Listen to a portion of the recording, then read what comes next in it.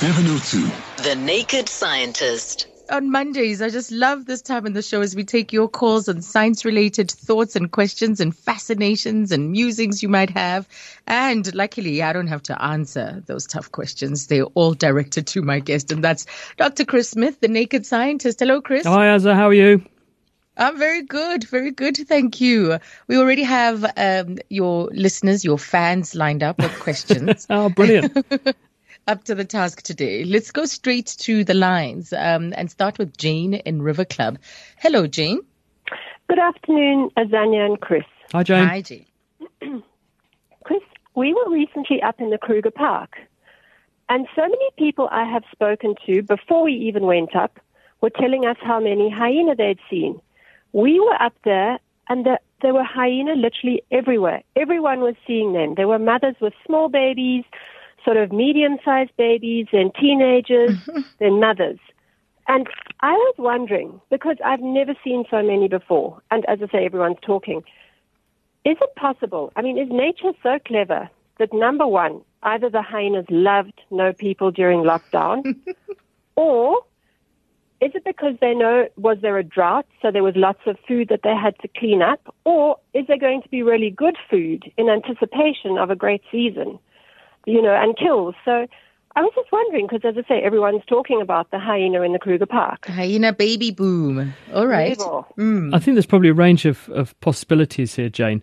We know that all of the things that you have said make a difference to wildlife and wild animals. They move with the seasons. They move with good times and bad times. They congregate where there are food sources and they congregate where there are water sources. They will have more offspring when times are plentiful, when there is a lot to eat and a lot to drink and there's not many predators. And so you'll generally find that nature will go through cycles of boom and bust. There will be conditions that are really good for a certain group of animals. There'll be a big increase in that group of animals. Later on, when conditions are less favourable, the replacement rate in the population, in other words, the number of individuals who grow up and become adults, will drop. They'll have fewer babies, therefore the population goes down again.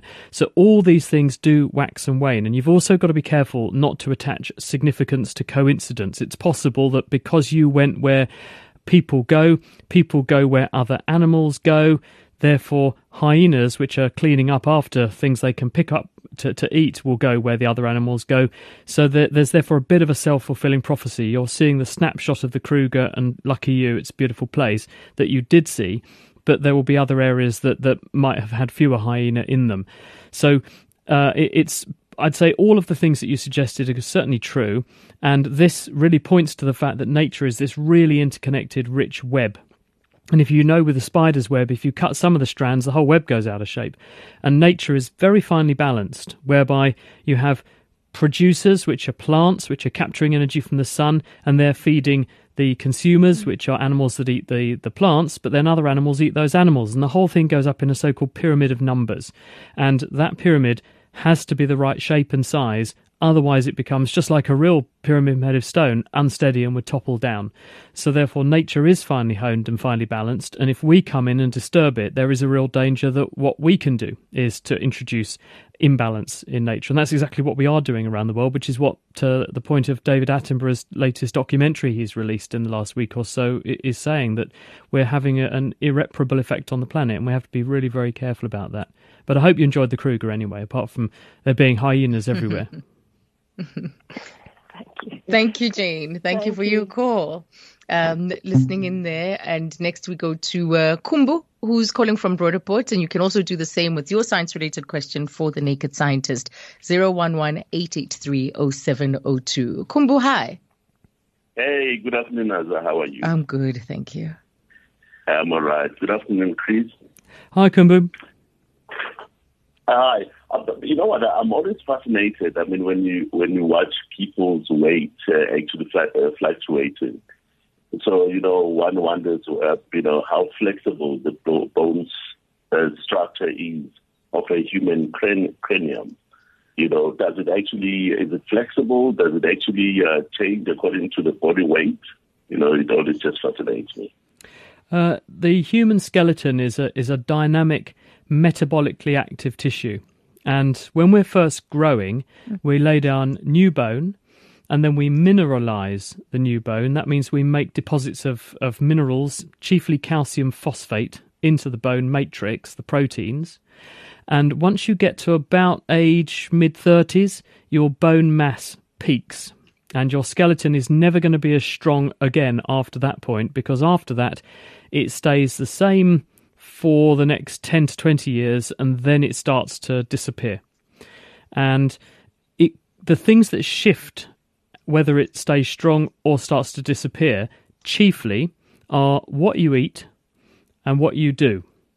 And what you eat makes a difference, because if you have enough calcium in your diet and you have vitamin D in your diet and you're also exposed to sunlight, you will make vitamin D.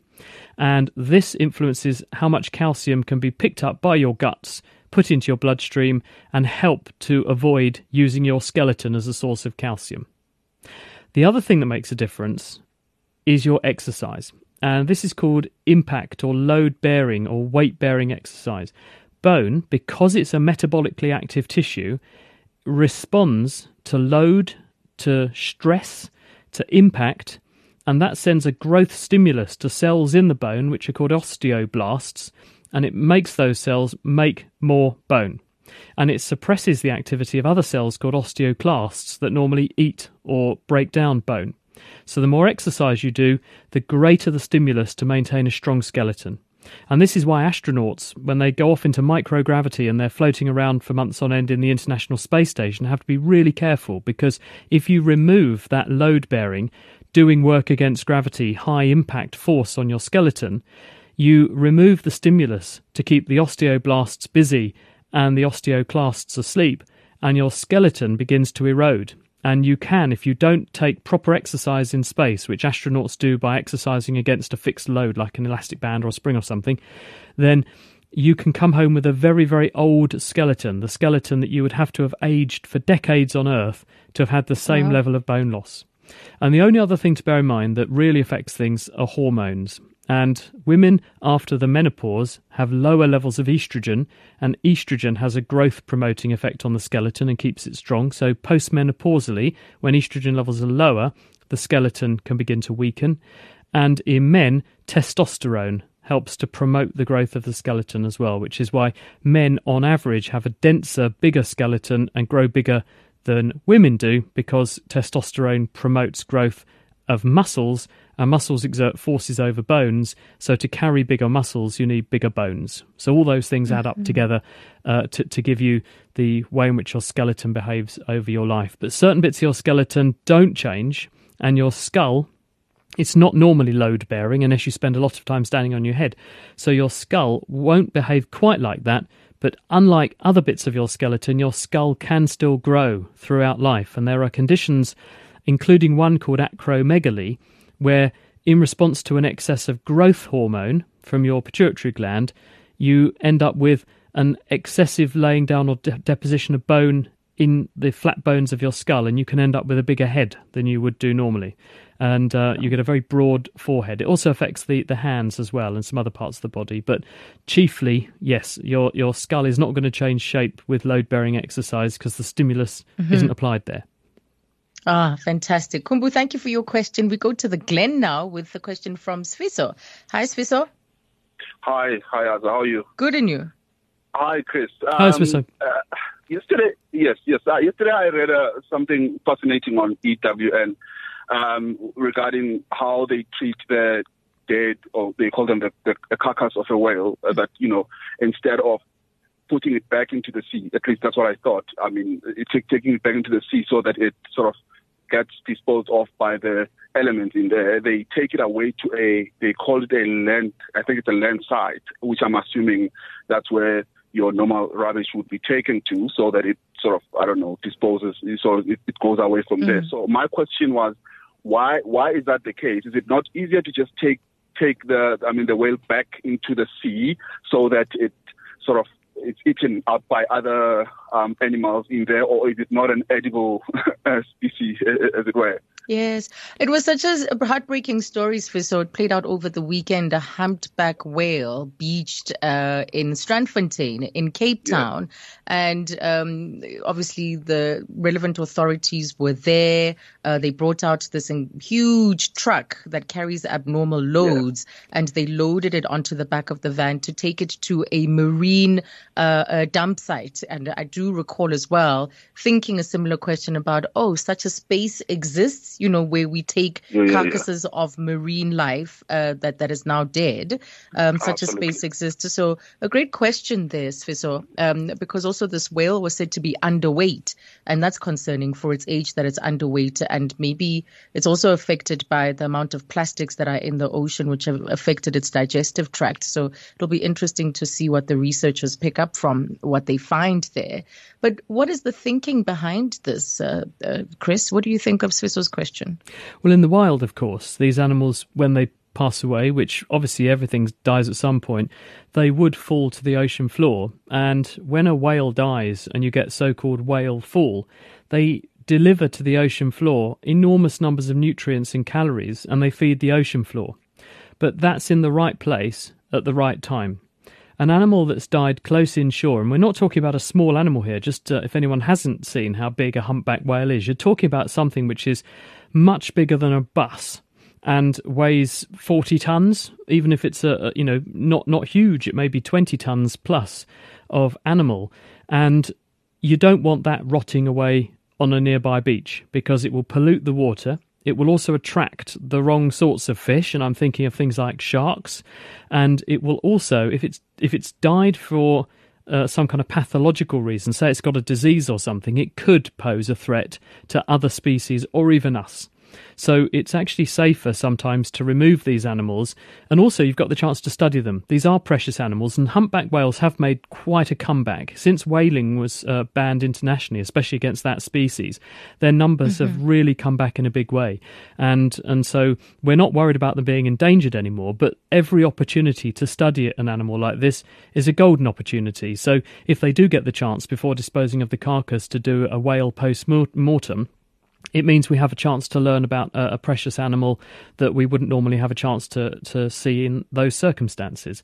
So there's a whole range of reasons why you wouldn't want to just dump that in the beach. You could tow it out to sea, but if you did, there's also a risk it could be a danger to shipping, because small boats and fishing boats and things could drive into it because the animal would just be bobbing around in the water, and it may cause, therefore, further onward harm. And so therefore it's safer under certain circumstances not to do that, just remove it, study it, and then safely dispose of it. No risk of passing on diseases or doing further onward harm to other animals.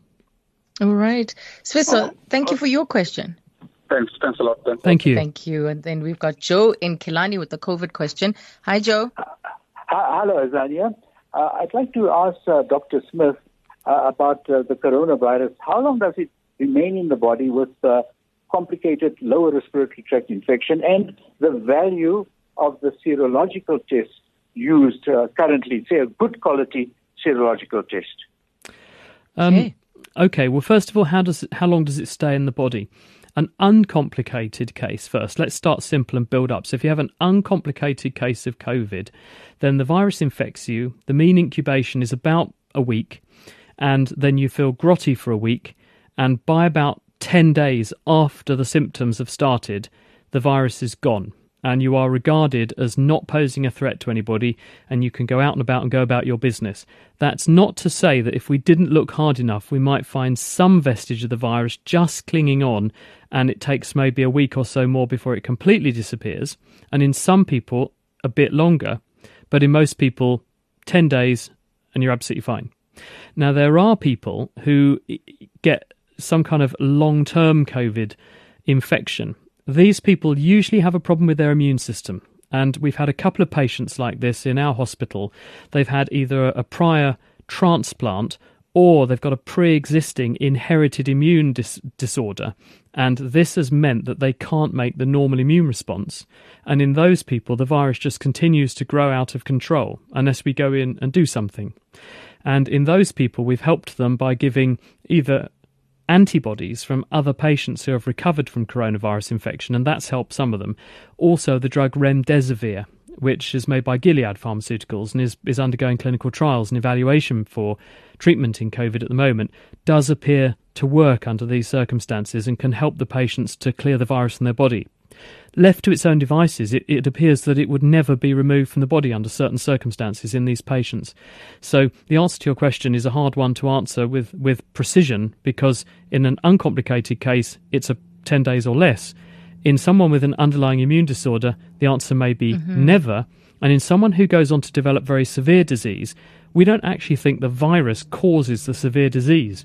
It triggers the process that then causes the severe disease, and that's an immune tailspin where the immune system goes out of control and starts attacking other parts of the body. But we don't think the virus directly causes that, and so probably the answer is going to be very similar. It comes along, causes the immune system to become overexcited. The immune system gets rid of the virus, but then the immune system continues to damage other parts of the body in people who go on to develop very severe illness. There we go. Joe, thank you for your question. And next we have a 9-year-old. Litlotlo, hello. Hello. How are you? Fine, thanks, and how are you? I'm good, thank you. So you want to speak to the naked scientist? You have a question for him today? Yes. Go ahead. Why is the sky so blue? Why is the sky blue? A wonderful question. Yes. And the answer is, if you look at the sunshine, the sun makes white light. But there's no such thing as white. When we look at the light coming from the sun, it looks white because that's a mixture of all of the different colours of light that we can see all mixed together at once. When that light reaches the Earth is surrounded by an atmosphere of gases, and about 80% of that atmosphere is nitrogen, about 20% is oxygen. And it just so happens that light that's at the blue end of the spectrum, the blue-coloured fraction of the white light, the waves are about the same size as the bonds that hold together the oxygen and the nitrogen molecules that make up the atmosphere. And that means that when the blue light hits the atmosphere, it gets scattered, a bit like a bullet ricocheting round a room. So when you look at the sky, you see blue light coming from all directions. And so your brain concludes, the only reason that I can see blue light coming from everywhere must be that the sky is blue. So you think the sky is blue. We know, of course, the sky isn't really blue, because when the sun goes down and you see the stars look white. Now, if the sky were blue, the white light coming from the stars wouldn't look white, would it? It would look blue. And it doesn't. The sky looks black and the white stars are a white colour. So that means that the blue sky is an optical illusion because the blue light's been scattered all over the place by our atmosphere. Oh, optical illusion, Litlotlo. Thank you for that question. We wrap up quickly with a question from Lebo. Hi, Lebo. Hi. I just have a question for the naked scientist. This is in relation to the application of probiotics, probably in deodorant, literally without having to use chemicals. Now, we know that the sweat itself doesn't smell, but once it gets combined with the microorganisms in the armpits, that's what actually causes the smell. Yes. So without having to use deodorants that have got chemicals in them, would the probiotics actually work? Okay. Hi, Lebo. The answer to this is that it's actually very difficult to suppress the microbes that make the whiff. The whiffy bits of your body tend to be the areas where you have a lot of what are called apocrine sweat glands, and they make a very greasy form of sweat that feeds microbes really very well. And it's therefore going to select for the kinds of microbes that eat it very well and produce whiffy compounds. We partly combat this by having a regular wash and a bath to wash away the smelly stuff, but also wash away the bacteria themselves. It's not beyond the realms of possibility. You could encourage other bacteria or microbes to grow in these areas that would help to keep down the whiffy ones, but probably because they're being fed a diet that they really like, it would encourage the growth again of the ones that make whiffs and suppress the growths of other kinds of microbes. So I think it's a laudable aim, but unfortunately I think it's going to be very difficult to do sustainably. And for the benefit of all of those around us, we tend to adopt deodorants as probably the safest option. But if you come up with a way that works, do let me know. I'm always willing to give things a go. Yes, as that thought develops, Lebo, and any insights you'd like to share, please come back to the segment of the show. Chris, as always, a pleasure and a joy to be with you. Likewise. Thanks very much, Azza. Thanks for the questions, everyone, and keep them coming. Yes. Keep them coming every Monday with Chris Smith after 2:30.